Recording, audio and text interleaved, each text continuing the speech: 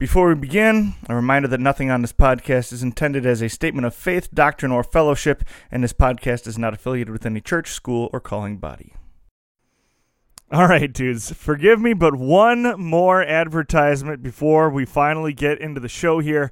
I want to talk about Beats for Heartbeats. Beats for Heartbeats was established as a nonprofit organization in 2020, but fundraising efforts in the form of an event, Beats for Heartbeats, began in 2019. The mission of Heartbeats, Inc. is to celebrate the value of every life through the power of Christ. This is accomplished by acting as a conduit to provide support through awareness and fundraising for organizations that aggressively focus their efforts on benefiting abundant life for the most vulnerable, including pro-life and pregnancy counseling, foster care and adoption services, combating human sex trafficking, depression counseling, and both suicide and euthanasia prevention. Currently, Beats for Heartbeats raises funds through an outdoor music festival which takes place each fall in West Bend, Wisconsin. And this year's event will take place on September 17th at the Washington County Fairgrounds. Performances will start at 2:30 and include Him and Her Worship, who've been on the show a couple of times. Koine the Church Band, Brian from Koine has also been on the show before. They'll also feature Rhett Walker and Sanctus Real. So a great ticket. It's going to be an awesome show. Last year's show was an absolute blast. The Gird Up Bros and I will also be there once again, and we'll hope that we'll see you there as well. Mark your calendars for September 17th at the Washington County Fairgrounds up there in Wisconsin for Beats for Heartbeats 2022. We'll see you there. Welcome to the Gird Up Podcast. My name is Charlie Ungemach, and we're glad that you're here. I'll be joined in just a moment by this week's guest, but before that, I want to say thank you to all those who help support the Gird Up Project. All of our content here at Gird Up is available free to anyone, anywhere in the world who might benefit from our message, and we want to keep it that way, but we rely upon the contributions of our listeners in order to do so. You will never see any paywalls or exclusive content here at Gird Up. That being said, it does cost money to put a show like this together, so if you find what we're doing here valuable and you're willing and able to do so, please go to www.girdupministries.com, click on the menu, and select Buy Us a Cup of Coffee.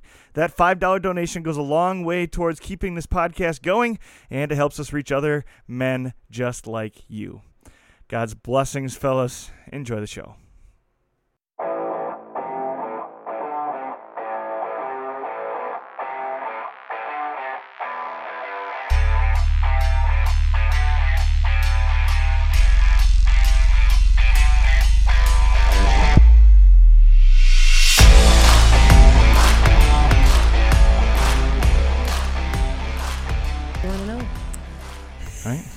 Our guest today is Karen Fisher. Hello. Yeah. Hello. How are you? I'm well, Charlie. Thanks for having me. We're doing a podcast today in the the Culture Engagement Center up at MLC. So thank you, P-Rob, for letting us record in your space today.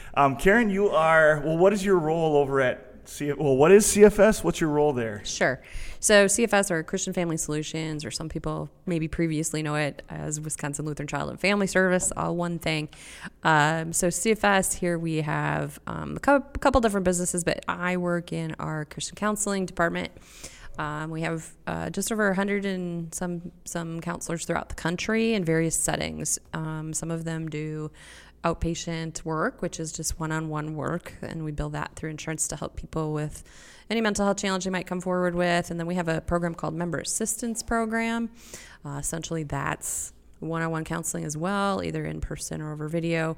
But that's run through like your ministry. So your church might be a member of MAP, and you might get a referral to us through that, and the church helps, with the financial burden of asking for that assistance. And then my world, I do some of that, but then also we have what we would call higher level of care groups. So in the Wisconsin offices and the Minnesota offices, we have multiple layers of those for adults and teens. So I manage some of the work that goes on with the adults in those groups in Wisconsin.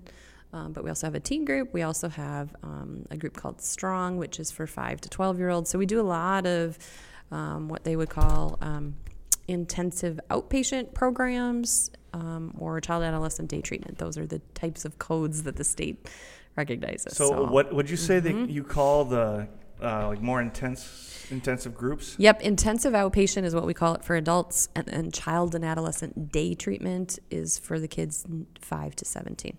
Okay, and just like if what your elevator speech for that program, like what's the difference between that and just like regular counseling? So in either of those programs, it's very similar. These are high dose, high intensity groups. They get together. Most of them get together for 12 to 16 hours a week. So this is not one and done, and they have a duration. So sometimes it's about a 6 weeks program. Sometimes it's like 12 weeks, depending on what we're talking about, what we're dealing with. Even longer for some of our child programs where we're really trying to intervene with families. We'll keep them a whole semester in some of those programs. So high dose intense therapy needed in some of those places. All right. So and your role is what is your official title? I am a program manager for us. So there are several of us that manage these programs throughout Wisconsin and Minnesota. So I manage the adult growth, we call it, programs in Wisconsin. Okay, so how does somebody get to a position like you're in? Like, what was your path along the way? Yeah, so my path, God's a funny guy. I was joking the other day that I was here in New Ulm last week for the first time in quite a while, because when I came here as a student, God did not apparently intend for me to be a teacher, which, hey, we all have paths like that, right? And so I was here 2.5 years, and by all accounts, it was not for me. Like, everybody knew it, including me. So I scrambled. I went home, left a note for my parents saying, you can't make me come back. And we figured it out. And I ended up over at Wisconsin Lutheran College 2 weeks later. Dean Joel Mischke over there worked his magic, and there I was. So I have a Bachelor of Arts in Psychology from Wisconsin Lutheran College and a Master's in Counseling Education from Concordia, Wisconsin. And I'm embarking on a PhD program in counselor education from Concordia, Irvine. Sorry, I got distracted there. So you clearly, if you came to MLC thinking maybe you wanted to be a teacher, clearly you had some sort of like service, and even like MLC is the kind of place where it's some sort of like spiritual service even, right? Yeah. But what led you to doing like mental health counseling and things like that? What kind of moments along the way put you on that track? Yeah, I mean, I happen to be an adopted person. I was adopted when I was 3 weeks old, and I think it's kind of my DNA to question how people become who they are, right? So I've always had that nature-nurture question in the back of my mind. I didn't struggle really all that much with, let's say, identity or attachment like some adoptees have to, mostly because I won the parent lottery. I mean, Jerry and Irene were fabulous, and God couldn't have chosen anybody better. And so I didn't have a lot of that, which is nice. But I also knew in my family, we also adopted a boy later. So when I was 6, my brother John came to live with us, and he was 8. And he had kind of a horrific upbringing to that point, foster care and all of those things. And I think that played a big role, too, in trying to say, hey, there are people who are really hurt out here, and I think I can sit pretty long and listen. And I think there's got to be things we can do. Like I'm much more about the what can we do than the why. And that's been an interesting journey, because that wasn't how I perceived psychology back in the day. But that is how I perceive it now. And there are lots of therapeutic ways to do that. Yeah. And so as somebody who was adopted, right, do you find yourself better able to, I guess you can't really get in anybody else's mind, but do you think that gives you an advantage, maybe even in what you're doing now? I think it's just been the passion that drives the education and the experiences, right? So you're right, I can't get in anybody else's mind, and that's not why I'm here. But I also think that it gives me like just that drive and passion to try and understand and tease it out. That's probably more the skill. Yeah. Okay. So even in the mental health world, there's a lot of different things you can do. So why professional counseling specifically? Yeah, professional counseling. I put it on hold a long time because sitting across from people one-on-one for 8 hours did not appeal to me. I am not really capable of that. It sounds exhausting and probably non-productive. That was my biggest problem with it.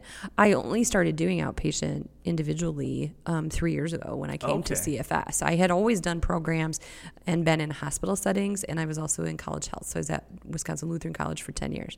So it was much more programming-based, triage-based. Hospitals are like that. Like, that's why I came was kind of to take these programs and put them into Christian clinics. And so we've been able to do some of that and expand that a lot. So Yeah, I wasn't always driven to the one-on-one, let's help everybody out. I really like skills of gain.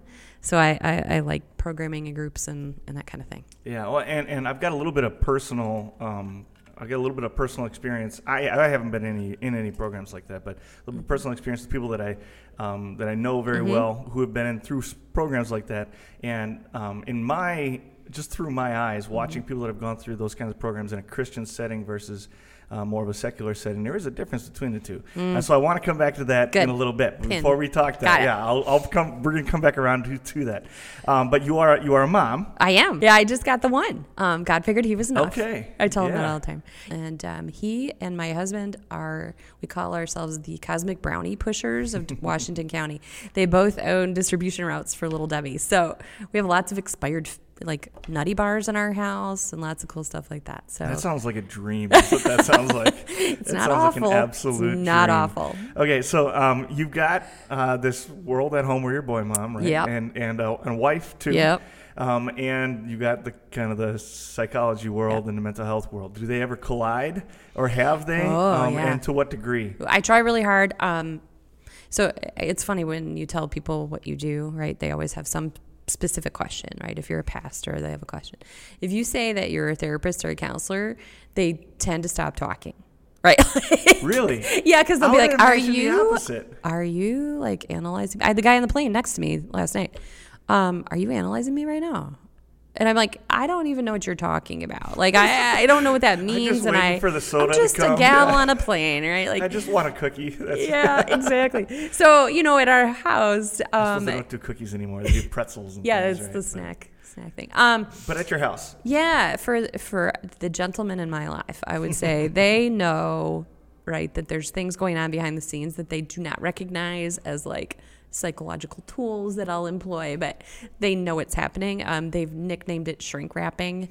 So like if we end up like at the end of the street and my husband says something like, "This light is always red when I get here," the next time we get through the light, I'll go, "Oh, look, it's green." And he'll say, "Are you shrink wrapping me right now?" And I'll be like, "Yep." And now the best part is he turned it around on me the other day. I have a strange phobia of taking my car for oil changes. And I can't remember what the whole conversation was, but he did it to me. I was like, "Oh, I think you should face your fear," or something like that. And I was like, did you just shrink wrap me? I think you did. They're learning though. They're like through osmosis. They're learning. They're gonna be like not only are they gonna be the Cosmic Brownie Pushers, but they're also gonna be helping so many people along the way. No clue they were doing it. It's great. So like, does that? You're gonna giggle at this question, but does being what should I call you? Being a counselor, counselor's fine. A therapist, does that make you like super mom, or does it do the opposite? You'd have to ask my son that probably. I suppose his experience of his mom is probably different than other people's experience of their mom. I'm a big, whether it's because I'm a counselor, therapist, we can use whatever term interchangeably for now, whether it's that or it's just kind of my DNA. The phrase I typically use to describe myself is a cheerleader for autonomy. And I just believe in that a lot. And so my job is not advice giving. Rarely will I do that. It's always tease out the ideas you have, and then let's see if those make sense, and then let's see if I can encourage those. Like, that's kind of how it's gone. That's just kind of who I am. So I think that would be his experience, but I'd have to ask him. Do you think that attitude is common amongst therapists, or it's how we're trained to be? Is it common? I don't know. In the program I'm entering here for counselor education supervision, the PhD level, that's our job. Our job is to teach people how to lead, not push, right? And so where are we going to kind of help a person see and reflect and look through without imposing our thoughts onto them, which is a very tricky thing to do as a Christian, and I'm sure we're going to get into that. But that is what we're called to do. It is not advice giving. Most people will come to me and say, "Hey, I have screwed up my life. Tell me how to fix it." And that is not what I'm... Stop screwing up your life. That's how you fix it. Often I say that. Stop doing that, right? But usually the way that works, and it's like anything else, right? If I tell you to do something, you might be resistant to that. So I got to be, smarter than the average bear and try and figure out what's your motivation and how do I get you to that. Yeah. So it's much less advice giving than most people think. Yeah, that's the way I operate. I do not tell me what to do. Yeah. I wish it wasn't that way, but it just kind of is true. the way it is. So. And I can tell you, most of the time I see people who are coming because they want to be there, but there are occasions where you'll get people who are court ordered to be there, and you can tell the difference immediately between those that are really going to want to do something with this and those who are just coming because they were told. And that's never the most responsive boat to be in. Do you find that what is it that makes that switch go where it's finally like, yeah, I do want to be here, I do need the help, I do want I do want to make things better? Does it have to be like a big trauma moment of like a wake up call, or the it can be a proverbial slow 2x4 leak over too. the head? Or Yeah, okay. I mean, it can be both. I think usually, I always say, I only get to intersect a person at one point in their life, and everybody's on a faith journey, whether they know it or not. But here's the point where I'm intersecting them. And, I always am hopeful, and I always want to believe for them. But sometimes I intersect them when they're not able to do what needs to be done. And other times it is the exact point in time where they're ready and able to do the things that need to be done. So it could be that it's a big major thing, but it could also be that it's been a slow leak and their whole life has been affected for a long time, and they've just begun to realize what they're missing or what's not happening. So any of those things can be a part of it. It's probably, I'd have to think it through, but most people, it is a larger event, right? At some point, this has kind of gotten untenable. I can't live like this anymore. And then they just kind of say, okay, I got to try this. Yeah. Okay. I just thinking about what. Yeah. I don't know. Yeah, you're making me think about some specifics, which obviously I don't want to. Yeah, it's an interesting. I just never really thought about like what is the, because you hear about like, well, somebody has to like go to the emergency room or something. That's an obvious in, right? But I guess here's maybe here's the question. Yep. When you say something like they're not able to do what needs to be done, or they're like, is that a like they just won't, like they haven't arrived at the point of like understanding that they need to do something, or is it like something that they literally are unable to perform? Does that question make sense? It makes sense. It will be hard to answer just blanketly. So I'll say Okay. I'll try and get there this way. There's a lot of times we know what to do, right? And yet we cannot get ourselves to do it. Okay. I know that it would benefit me to work out. Okay. And I am raised by the woman who is the most committed worker-outer that there has ever been. I'm not even kidding.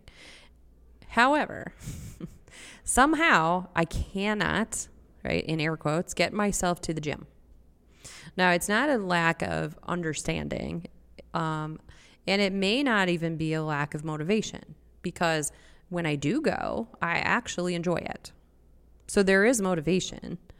It is actually a lack of commitment on my part.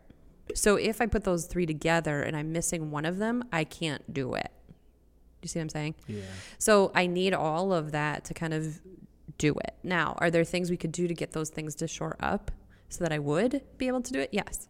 Right? So I get an accountability part, or I put it in my calendar. I don't let myself wiggle out. I reward myself. Whatever it is that's going to support that, we're going to do that. But if or until those things happen, I can't do it. I'm not, it could be willpower, but it also might not be. Yeah. Do you ever drive yourself nuts just psychoanalyzing yourself? You know what I mean? Try really hard not to. But when you're in your own brain, I mean, you know, it's interesting. I had somebody one time, I sat down with a coach one time, and I'd never done this before. We got to the end of the whole process, and she looked at me and she goes, "Karen, I feel like thoughts are your friends." I'm like, I don't know if that's good, but it is true. Like, I like thinking, I like the metacognition of it. It's kind of just how I roll. So, yeah. That's fascinating. So this podcast is obviously a podcast aimed at young men specifically. Oh boy, I'm going to find my question here, make sure I ask the right ones. It's obviously a podcast aimed at young men. So you are a mother of a boy, and you have a husband, Young right? man. Yep. And so, yeah, sorry, of a young man. But he was a boy at one point. He was a so boy. The question Most young is, men are. Yep. what's the from your unique? Because you even said his childhood is probably different than a lot of people's, and your perspective as a mom is probably different than a lot of people's too. So as you're watching your son grow up, what maybe is the most difficult part of it as somebody in your position, and maybe what was the most rewarding part? Yeah. So I'm going to think about that in terms of not knowing where he would want me to go. I'm going to kind of skirt a few things. Okay. So I think that's fair without having asked to talk about it. The most challenging part and the most rewarding, is that what you're saying? Yeah. Okay. So probably another unique feature to this that would be important is that I was a single mom for 10 years. So he and his dad and I were divorced in so there's an interesting wrinkle to that too that says even if you look at same gender, opposite gender parenting, it's interesting to watch how do young males do when they're primarily raised by women. And you could actually find a lot of studies on this that would support the fact that you need a female who is probably less mothering, less nurturing, to raise a male, right? Because they need that that role model to look to. So you needed to find other males. So that was part of my journey with him, was finding other males, right? Who were the mentors, and some of them were of course coaches. And he was blessed with athletic ability, and that was a big part of his life. And I think that for me was super important to have those mentors that could do that. And that's true of everyone, right? Whether I have a dad at home that lives with me, or a stepfather that lives with me, or brothers or coaches. The other thing that I thought was super valuable about the way we raised him was he did go to a Lutheran high school, grade school, college, those things. And that was so impactful. Like even now, right? I think about the cohort of boys, young men that are in his life. You know, it's just been so instrumental to him seeing himself as a young man of God too, that he sees it in his peers. And that's always so important for anybody, but I think young men in particular. So I don't know if I answered all those questions. There were challenges of being a mom with a boy. There just are, right? I can't do a lot of the things a dad would do. I also had, I think, a village of families that we were really tight with, and we still are, you know, and so that's been, I think, one of the biggest, I know he would say that community of people, you know, was so vital to him, just maturing as an adult, but also his Christian faith life, you know. Yeah.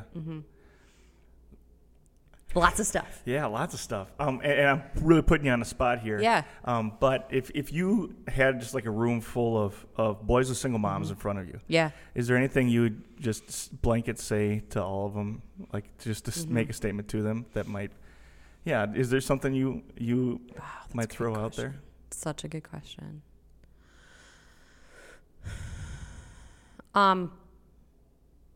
Trust them. Like, trust each other, because I think what undermines parent-child relationships regardless is stepping in, you know, and not allowing trust to happen. Most of the time moms just want to rescue everybody, right? That's what we do. So we're gonna just like dive in and worry about you, which is usually perceived by young men as failure. Like, she doesn't think I can do it.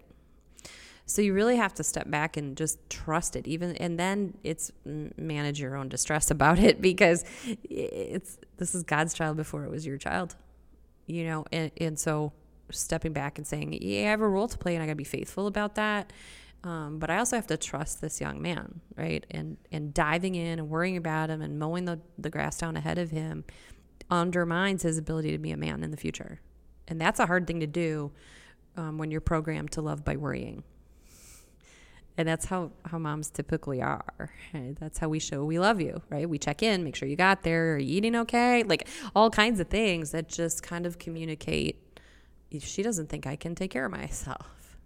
Right. And that's, I think, what I would say now that you put me on the spot. That wasn't a bad answer. I think I like it. It's a great answer. I think it's true. And I think, too, you without actually really saying it, you also acknowledged in your answer that, well, just to be completely, candid, this is something that, like, this isn't the way necessarily it's supposed to be. Yeah. Well, it's not necessarily, it isn't the way it's supposed to be. This Something is not has how God been intended broken. families, yes. Right. And so I think one of the battles that we often, just in my experience as a teacher, kind of watching some families that have been broken, I think one of the things that is one of the biggest hurdles to jump, maybe in my experience, is the idea that this is brokenness here. Mm-hmm. Like this isn't just okay. Mm-hmm. So when we label it as like, okay, it's normal, it's not a big deal, then we don't seek out the community. We don't seek out the help. We don't seek out the things that are going to make the difference in the long run. I was talking about it today with the Residence Life staff here. One of the things we tend to do when we get into a crisis or a difficult situation is we will minimize because it seems easier to deal with. The problem with that is we dismiss meaning, we dismiss truth, and then we act as if these things are not important, like you were saying. And that creates a whole different line of thought, a whole different line of action, and it's probably not helpful to minimize big things. Mm-hmm. They need to be dealt with as they are, not just shrunk down so we can get through them and move on. Yeah. Absolutely. Okay, so getting more into the mental health world a little bit. Yeah. Which that's your expertise, right? That's why you're here. So I guess. Yeah, I guess. I mean, I do it for a living. Let's jump back to where we kind of pinned it earlier. What is the difference between Christian counseling and, I guess, the counseling you'd get somewhere else? Wow. I just taught a course at Wisconsin Lutheran College on that, and still no one knows the answer. So I'll say it to you this way. This is just my viewpoint. So there's a lot of different views of Christianity and psychology and where the overlap can be and where it maybe needs to not be. And you think about psychology, like the evolution of it, and it comes from various places like philosophy and science. Current psychology, really has been built on the scientific model, and that's by design and choice. Okay, so the psychological community decided if we're going to be a science, we better act like science. Therefore, we're going to operate on the scientific method. Okay, so psychology has to prove itself. So it will jump through any hoop that it has to do in order to do that. Now, is there anything wrong with taking 5,000 years of human behavior and studying it scientifically? No. We do that with a lot of things, right? God provides us these experiences. He put us in the world to glean information. Right? The Bible doesn't contain everything we need to know about how to navigate the world. It contains everything we need to know about eternal life and other things. But it is not exclusive to say we should not study human behavior. So that's psychology. Psychology is going to stand there and say there's science behind how people behave, and it informs how we should act, think, and feel. Christianly, we could approach that many ways. So there's kind of these, there's biblical counseling that says we look to the Bible and only the Bible, okay? There is what we might call the levels of explanation theory that says, okay, if you're going to talk about biology of someone's brain, that's neurobiology. If you want to talk about chemistry and medication, there's that, right? So there's overlap there, but they're kind of just levels that we involve ourselves in.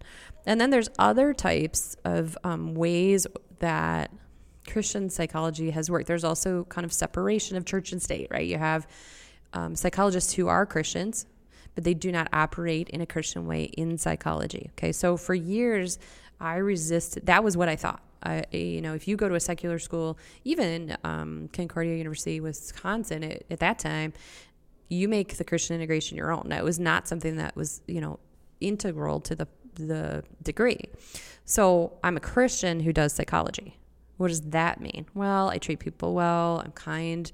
I'm Christ-like in front of them. It's a lot of things, but it's not Christian counseling.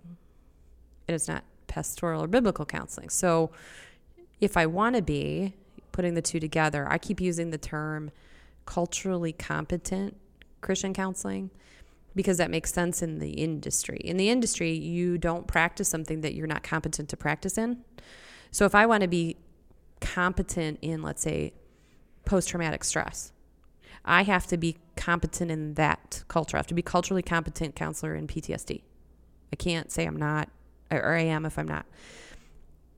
I think that's where we're headed, and I think that's where CFS is headed. We have a director of faith integration working on that to say, how do we do this where we can talk scientifically and be believed, but also where we're not denying the truth and power of Scripture in people's lives. And so that's the marrying of those two is an ongoing process. And I kind of avoided Christian counseling for years because of that. I worked in secular settings in hospitals, and I think part of it was because how do you bridge the gap? If somebody wants empirical information, the Bible is not the place you're going to look for that. So you got to build some sort of bridge to help them see both of those sides. And so I think we're starting to see, we have in the last 2 decades, a lot more scientific research that will point to spiritual aspects that are helpful. And we're not just going to slap bumper sticker theology onto counseling. That is where I draw the line. So that's another thing that I'm just so interested in, and in my PhD program really I'm going to focus on. So we shall see. It is a complicated thought process. Long answer. Do you think, how important is it for somebody who's seeking out, counseling? Mm-hmm. How important, if you're a person of faith, how mm-hmm. important is it that the person counseling you shares the same faith? I honestly mm-hmm. don't. This is mm-hmm. your field of expertise. So sure. Is it important? Is it not important? To what degree is it important? To what degree is it important? That depends on who you're going to ask. So there would be. I'm going to try and stay in one lane. From the outside world, it would be unimportant. Okay, so has psychology as a whole decided that looking at someone's spirituality is beneficial to their mind? Yeah, they've decided that. But I could do that, I suppose, with anybody. So like working in the hospital, there are assessments we do, and we assess for spiritual coping skills, for example. Right? But depending on your faith background, those are going to look entirely different, and they will mean something. So an example of this would be when I used to work in the hospital, everybody I worked with knew I was Christian, and it was quite obvious. I would talk about various things. And what would inevitably happen is they would get a mentally unwell patient who was devout Christian, and they would score very high on suicidality assessments because they have no fear of death. Okay, so a Christian will walk in and say, if God took me tomorrow, I'd be good with that. That looks like suicidality to the psychology world. And it's not. It's faith-based. So there are these nuances that say it would matter. If I understood that, I would treat you in a different way. I think we think it's a little less complicated than that, but it's fairly complicated. We're measuring right now at CFS something that I think will be really helpful, and we use a tool called the RCOPE. And essentially it's religious coping skills. There's 14 of them, and we're kind of measuring when you lean into your religious skills, do they help you cope with difficulty? So things like, I have felt that God intervened in my life, yes or no, right? Like to what extent? And we'll see, I think, real interesting and empirical data out of that. I don't know what it will prove yet because I can't go in with an assumption, but I suspect certain things will happen. And if that's true, right, wouldn't that be another reason to thank God for psychology and counseling being able to be together? Yeah. Okay. So kind of sitting in this world a little bit, anxiety and depression by many accounts is on the rise, right? First of all, I guess this is the most broad of broad questions, but what is the root of anxiety and depression? Like, what's going on? I know that's huge. That's like it's literally a 4-year degree to figure it out, right? But, we still don't know. That's the answer. Okay. No, but yeah, what are root causes that you're asking? Yeah, like where's this coming from? And maybe the two questions are tied together. Why is it becoming more and more common, or it seems to be becoming more and more common? Is it really, I guess? And why, and what's causing this? Let me see how I can parse that out. So root causes, maybe. Let's start. I'm going to start from a operational lens, like a counseling theory lens, and then I'm going to move to like cultural lenses, I think. So from an operational or therapeutic lens, what's happening? So there is a book called the Diagnostic and Statistical Manual, and that is written by the American Psychological Association, and it's in review to be rewritten. But every time that gets rewritten, it takes into account research, right? So the research then becomes part of the diagnostic, which means as you have more information, you're adding in more diagnostics. So I can look at, so for example, the diagnosis, this is not quite where you were going, but I'll give you an example. The diagnosis criteria for what we would call gender dysphoria has changed over the course of time for various reasons, which becomes more inclusive of more people.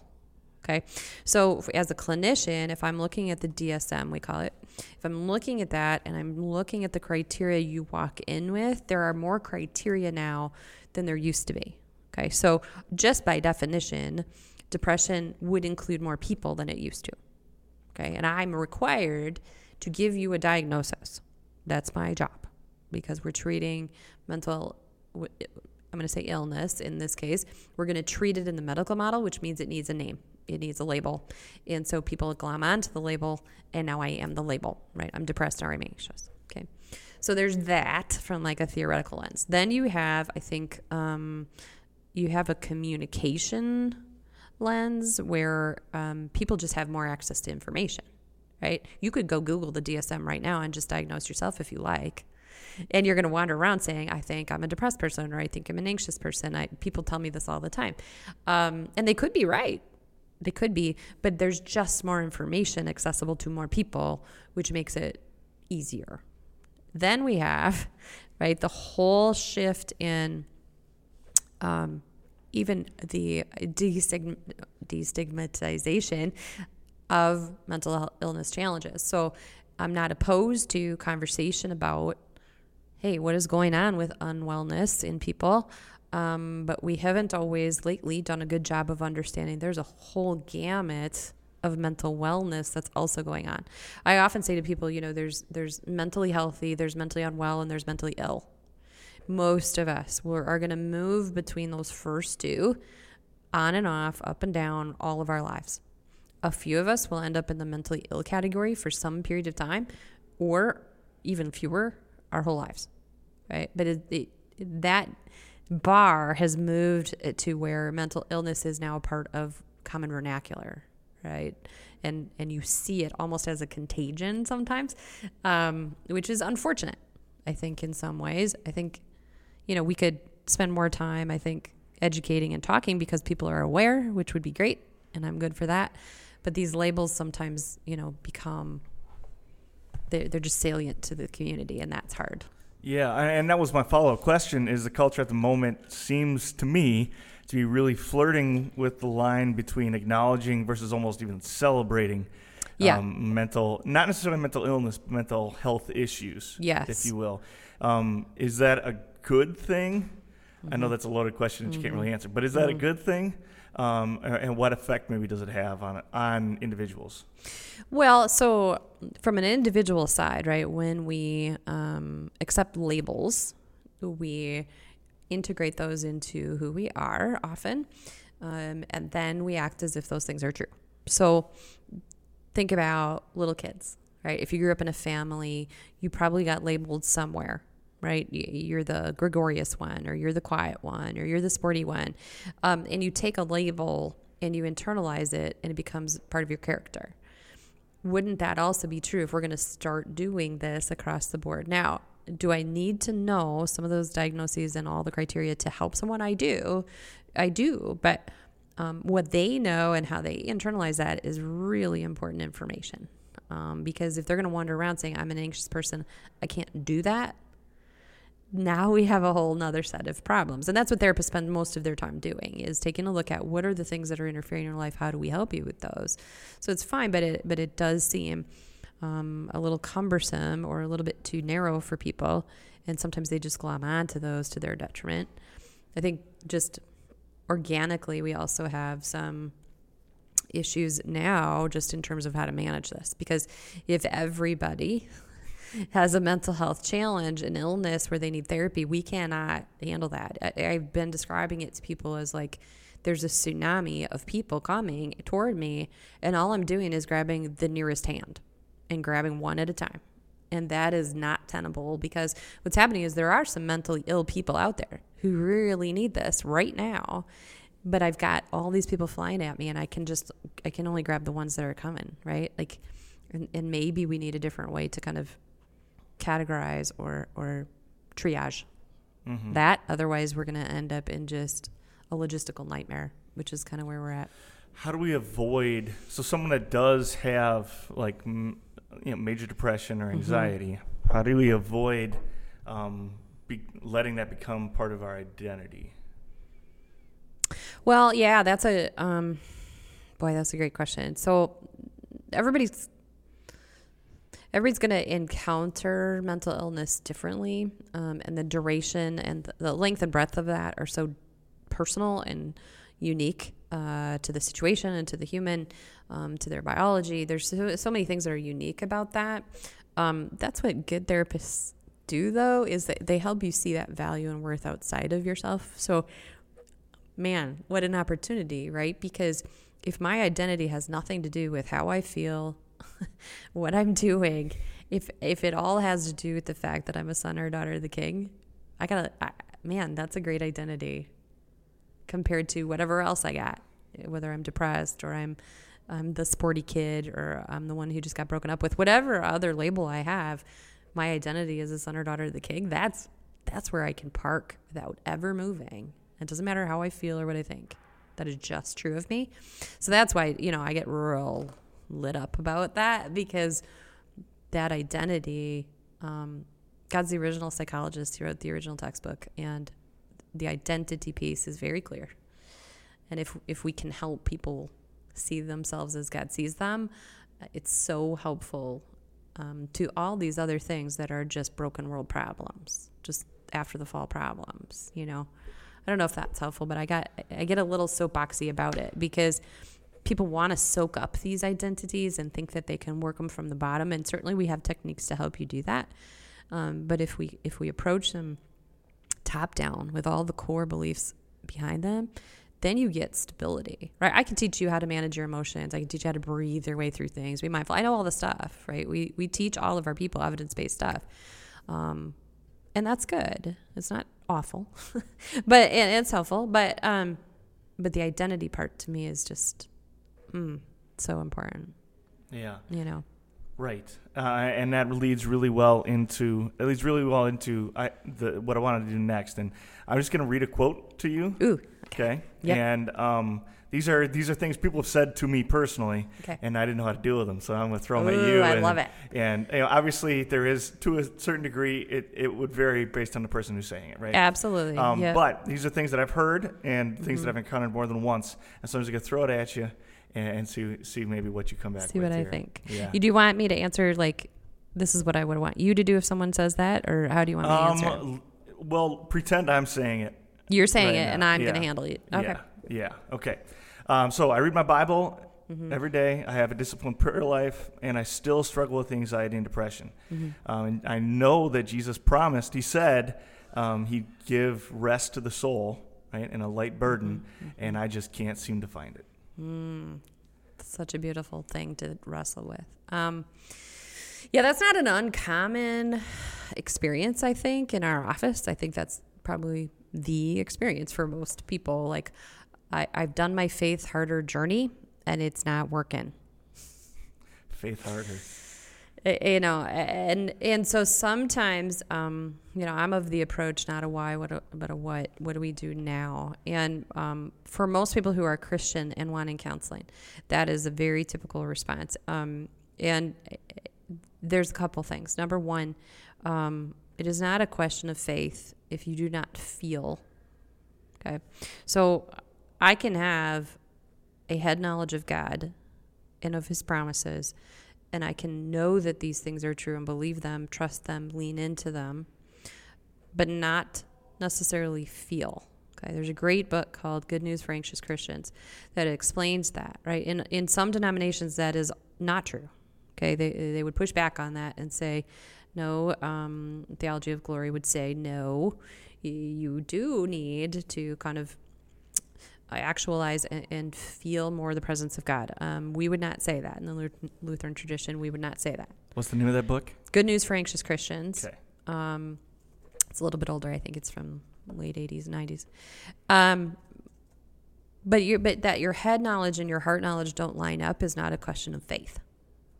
So often I'm going to start with people and say, I want you to think through the fact that faith is an exercise a lot of the time and not a feeling.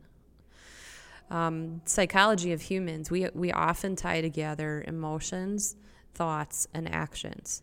And if one goes down, it'll take the others down. So in my exercise comment, right? If I don't exercise, I feel guilty, okay? And my thought is, why can't you commit to stuff?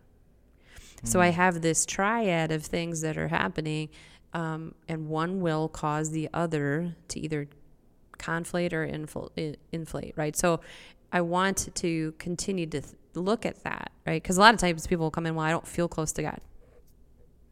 I don't care. I mean, he doesn't care. Like you don't have to do that in order to know that he is close to you, right? So we're going to lean into, where are you able to be the most faithful Christian you can be? Is it a thought, a feeling, or an action? And most of the time, it's an action. I do want you to read that Bible. I do want you to continue to commit to those things. I want you to have that positive image of the future with heaven. Those are all resilient things that I want you to be doing.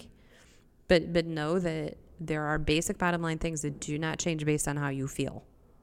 They just don't. Would I like you to feel better? Yep. Can I guarantee you're going to? I cannot. But that does not mean that you can't live a faithful life as the son of the king. All right. And so we got to get back to those things. It is really trying to take the faith harder approach out of it.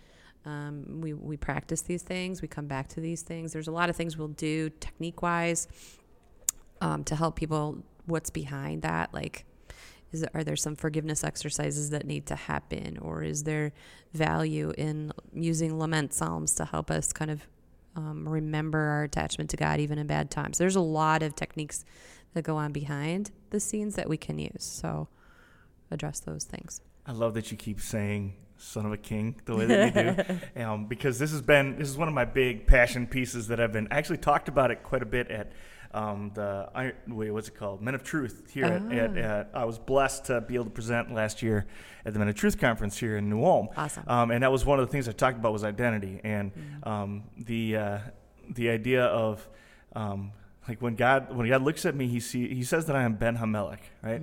The son of a king. So the son of the king, right? And so one of the this is for a different podcast, a different time. But one of the I don't know if I'll ever have the guts to do it, but I think it would be awesome to get a tattoo. It's like a name tag, and it says, "Hello, my name is," and then in Hebrew, Ben Hamelech. I love it. I think that'd be sick. I think that'd be awesome. Super. I thought you were going to tattoo your head with a crown on it, but either way, that'd be awesome too. I mean, I don't really have a lot of hair left, right. so it distract from the fact that I'm balding. Just tattoo the whole thing, you know? That's awesome. I think that's a great idea too. Yeah, I don't know how well that'll play if I get called to a really conservative congregation or something, but probably not great. I'll find some like traditional garb Lutheran hat. Yeah, like a papal hat, except Lutheran. That might not go. Yeah, maybe not. The other thought I was thinking of there too is I don't always go down this bent, but for people who have a let's say pretty deep faith tradition that's Lutheran, I will do this. I often have them think about like guilt. Guilt tends to be a general theme in terms of depression, especially whether it's guilt about something they've done or inappropriate guilt about something that's been done to them. Often I will ask, because they'll hang on to it, right? And the feeder, right? Guilt makes you want to hide. Refer to Genesis 2, right? Like that's what happens. Guilt, hiding. And so over the course of people's lives, if they continue to do that, the guilt just gets bigger and it becomes insurmountable for them. And often they'll come and we'll start working together and they'll just say, well, I can't get rid of that. Like sometimes I get real abrupt, depends who it is. And I'll just say, well, then I think you have a first commandment problem. And they'll kind of look at me like, did she just slap me with the law? Right? Like that seems unfair. Come here for this. That seems so hurtful. But what am I trying to say? I'm trying to say that grace is for you, right? That grace is for you. And sometimes I have to speak that with truth. And it'll be, hey, you have a first commandment problem if you don't think that what Jesus did for you applies to you. I don't understand that. And we'll kind of work through some of those things. Sometimes they're therapeutic things we do that have very specific skill sets with them. Other times they're conversational. And I think, the biggest asset that I have is it's very common that I'm going to be sitting across from you and all I'm going to be thinking is, dear God, give me the words. Right? Because I don't have them. Mm-hmm. I just don't most of the time. So that's maybe a trick of the trade that I just let out of the bag. But I do that all the time. Yeah. All the time. Yeah. Well, and I think to your comment to not knowing the words, I think in many ways that might even be a blessing where you can sit back, especially as in a position that you're in a Christian community. Just simply, all right, well, Lord, you're going to have to lead this one. Yep. I don't know. And sometimes I just don't even know what came out of my mouth. Honestly, I'm not saying it's inspired necessarily. I'm just saying I don't know what I just said. Yeah. I would not have come up with that on my own. That's not my brain. Yeah. All right. Here's the second one. And they're tied together, so there's probably a lot of overlap. But I know that God works all things for my good. I don't understand why he's letting this happen to me. Like, why am I still struggling with anxiety and depression? And usually the question that goes along with that is, what is God trying to teach me that I'm missing? Or why can't I learn what he's trying to teach me? The implication being, like, I got to do something to, and it might be phrased in a bunch of different ways, but that's kind of the gist of what they're saying is, I'm trying to get out from under this. Why won't God let me get out from under this? Or why won't he take it away? Yeah, right. So that's theology of suffering kind of areas, right? If God is good, why does he allow bad things? Again, I'm trying to make the link between psychology and Christianity to say, if we can get to a place of understanding providence the way that maybe the scripture would say it, we can look at and we can hold and we can accept and we can look at the difficulties of a broken world and believe, if not see, right? Believe that knitting together or that providing of or that absence of is ordained. It's made available because God works in the world or because he allows other things to work in the world. So if we can find a hook to hang that on, I think that's helpful. This is a space where psychology has divorced itself lately. Like positive psychology and humanism do not make room for theology of suffering. Like the Puritans and the Quakers, they were pretty darn good at suffering. Like they saw that as a psychological advantage in some ways. And we have really dangerously decided that suffering is not profitable. Just psychologically. And that's not true. I mean, humanism is set up to say that, right? The point is self-actualization. I'm just supposed to be improving, and everything should just be rosy. And I don't know how the Christian could put those two together and make sense of them. You would have to find some way to look at this and say, no, this is also a part of what God wants for me. Right. So sometimes it is that struggle. There is a set of therapeutic skills that I use, and I use it in a lot of places. And anybody who's met me knows I do this. But that idea of acceptance, okay, whether I see it as providence or as theodicy, accepting what's here always makes it more tolerable. Now, do I like it? Do I even want to do what it requires? Do I approve of it? Those are all different than just accepting and saying, this is what I am to walk through. It is what it is. Here we go. Right? So a lot of times I am trying to get people in that more reasonable state of mind about it. Or I'm also trying to get them to shrink down the timeline. Like, I know you think you've been doing this forever, and maybe you have.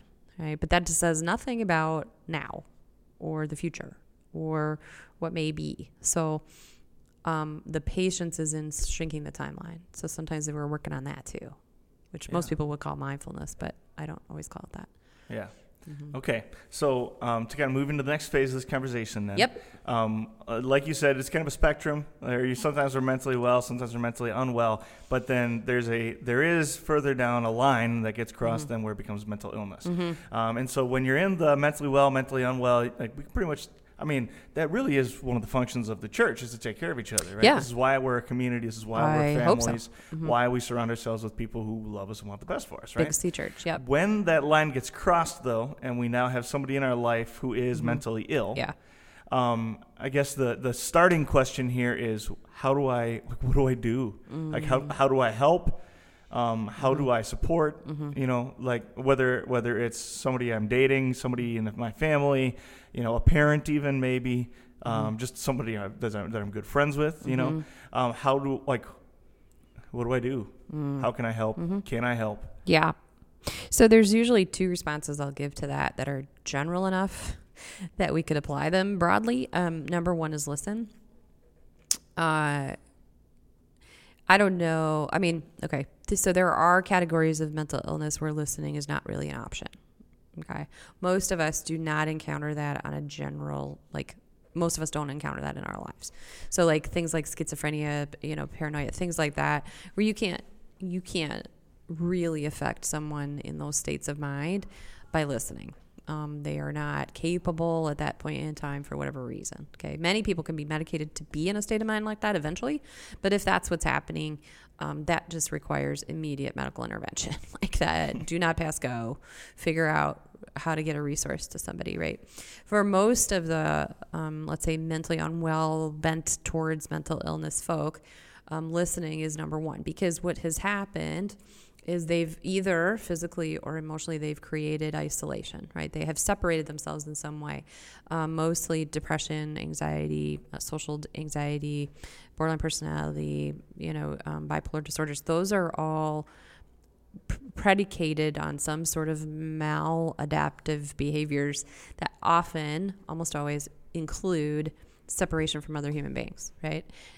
And I am sure that there are a million of psychological studies going on right now about COVID and what it meant. Isolation is not how we were created. Again, see Genesis. So, like, listening, skill number one. Like, everybody's got two ears, right? Let's just listen. Second thing is, I always tell family members, ask. Just point blank ask. What do you need me to do? Okay. And if they tell you, don't question them. Just do it. Okay. So if you were to say to me, Karen, it sounds like you're really doing poorly. You know, things have been really tough for you. What can I do for you?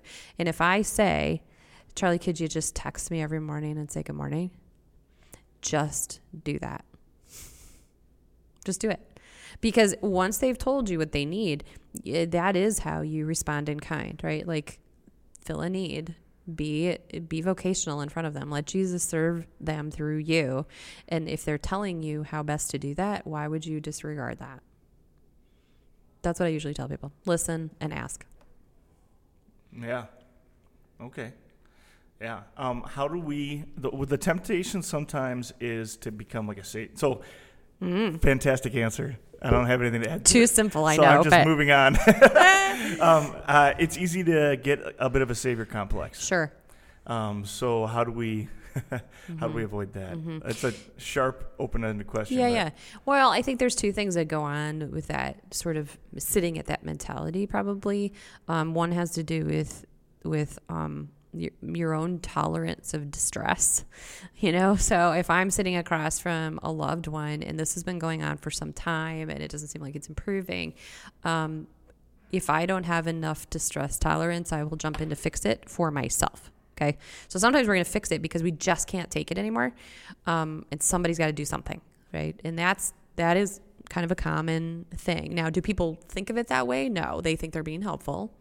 But a lot of times it's actually due to a fact of, I cannot take it. Somebody's got to do something. Okay. So there's that. So that kind of distress tolerance can be a part of it. I I would also say, right, that a savior complex, again, in the way that you're describing it, maybe looks selfless, but often is not. And so that kind of speaks to that, like, you know, am I doing this for some ulterior motive, right? The other way that this becomes a problem is just in terms of resilience. Like, if I think I have to get in the hole with everybody who is broken, you can do that for some period of time until you cannot, right? And I often say to people, you got to also understand a little bit about stewardship to know that, yes, I will go after the one, but I still have the 99, right? Like, so I have a responsibility to other people too.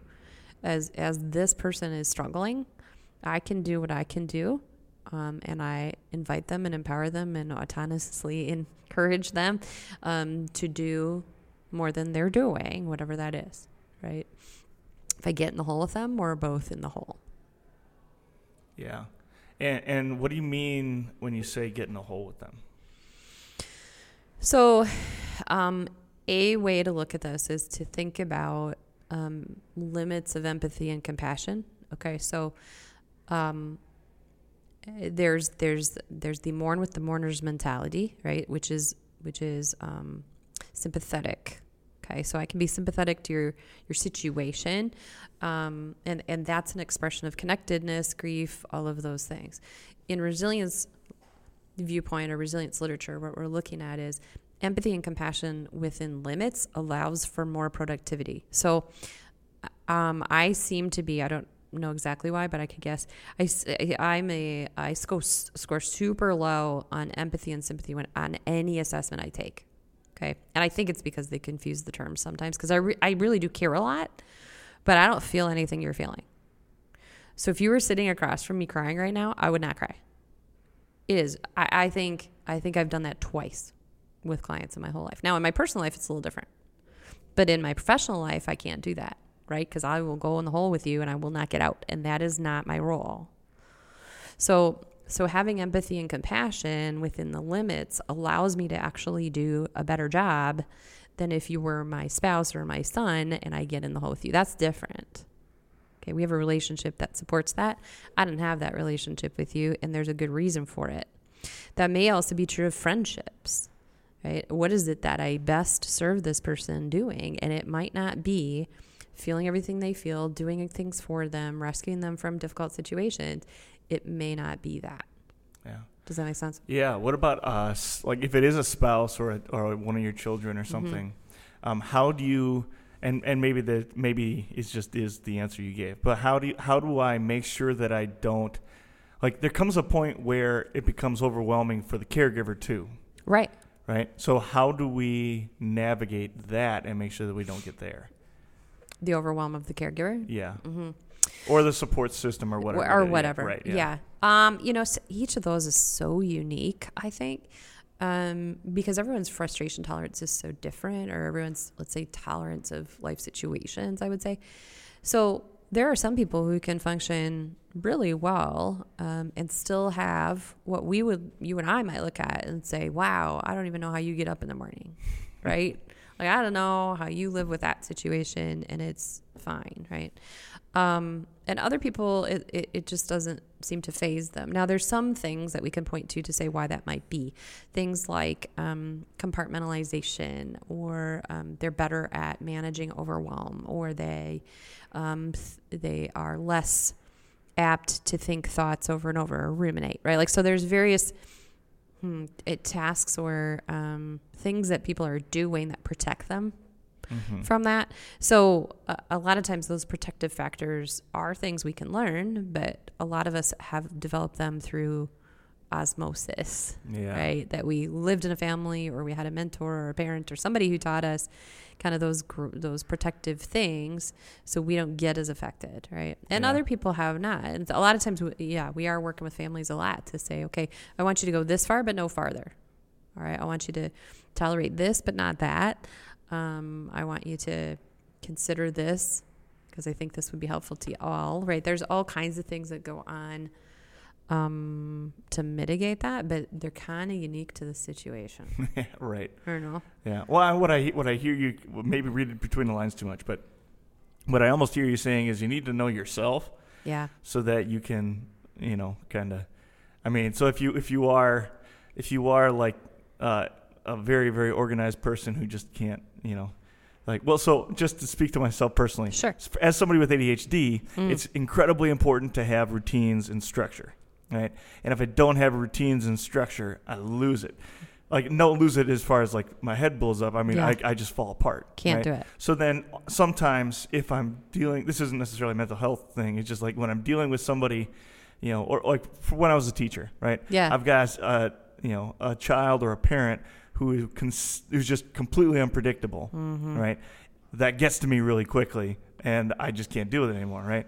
And so knowing that, when I am dealing with somebody who's really unpredictable, I'm not depending on them to be predictable, if that makes sense. Yeah, right. And that's kind of what I hear. There's maybe an underneath expectation. of what.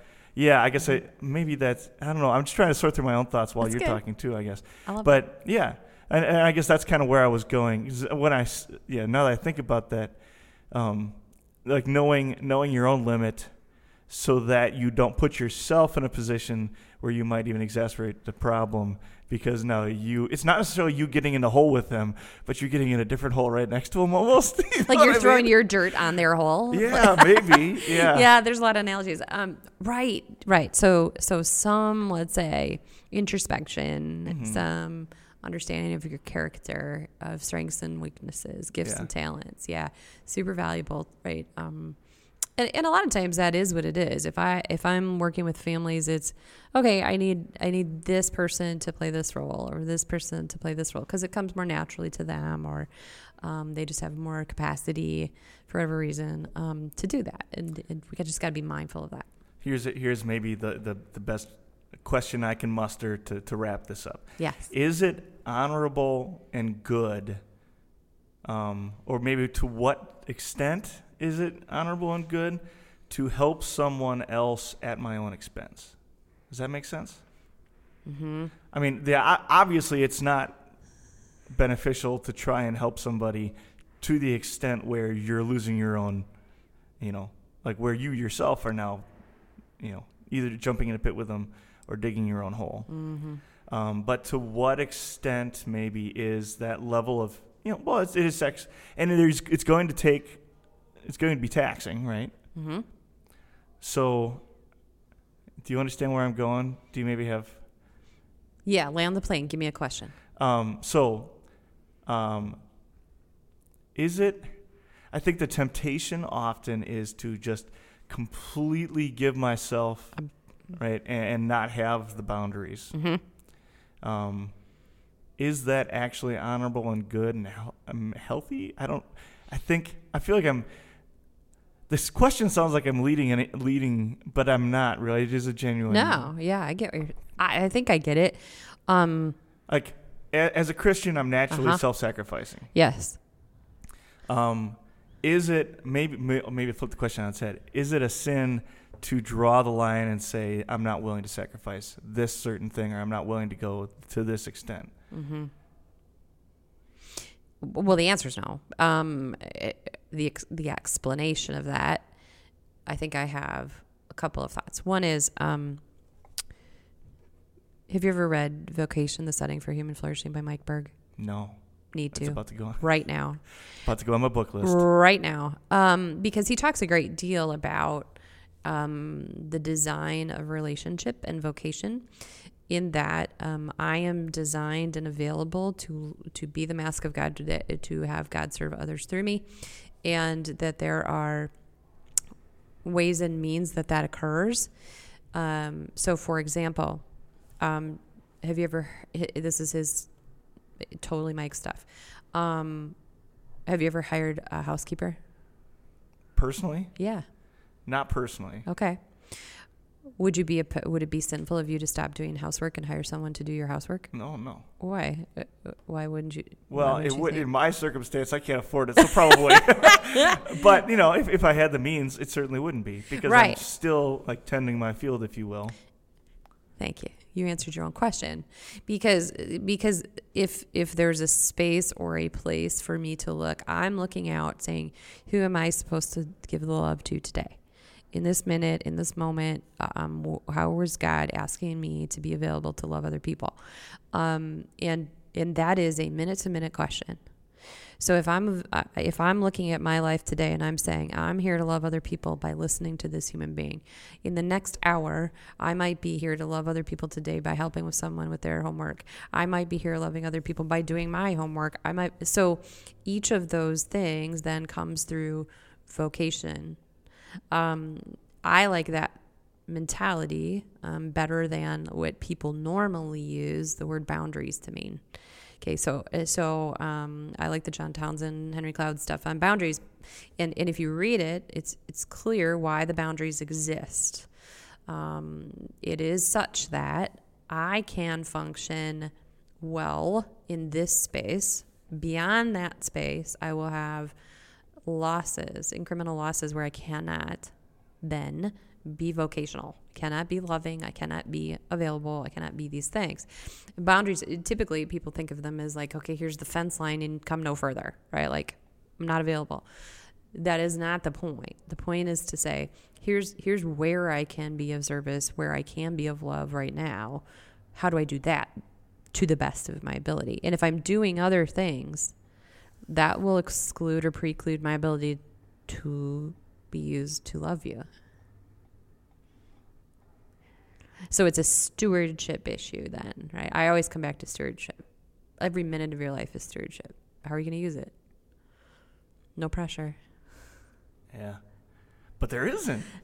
I mean, there does not need to be, right? It doesn't, right, I can't exactly. get in. There doesn't need to be. There does not need to be. I can't get in God's way. This is a parenting tip that I would share. I remember, again, you go back to my situation. I remember praying over and over that I not get in God's way. And then I thought to myself, wow, am I conceited that I thought I could even get in God's way in the first place, right? Like, how is that my prayer? Of course I'm not going to get in God's way. Like, that's impossible. Like, if everything rests with him, all I got to do is be faithful. The vocation of just being, that's all it is. I can't get in his way. He's going to do what he's going to do. You know, so I think there's just a lot of peace in understanding your role and your responsibility to other people in that way. Yeah, run, don't walk to get vocation.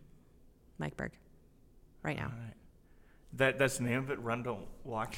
Wait, no, that is my run. Do not walk. This is my advice to go buy Vocation: The Setting for Human Flourishing by Mike Berg, B-E-R-G. All right. I'm going to put those two put links to those two books. 1517 Publishing. Okay. Oh, yeah, that's a good one. Mm-hmm. I've read a lot of books that they've done. They do some really good Luther translations too. Anyway, which would make sense, is 1517. But I'll put links to those two books down below if I can find them. Yep. And then we'll put some CFS links down below. The links for Gird Up will be down below as well. Karen, you are a blessing. This has been, we could go on and on. Thank you. We could. I might have to ask you on again. It sounds great. Thanks for the invitation. Thanks for taking the time to do it. Thanks for all you're doing. And if I can be of help, just let me know. Will do. God bless. Thanks, friend. This is great.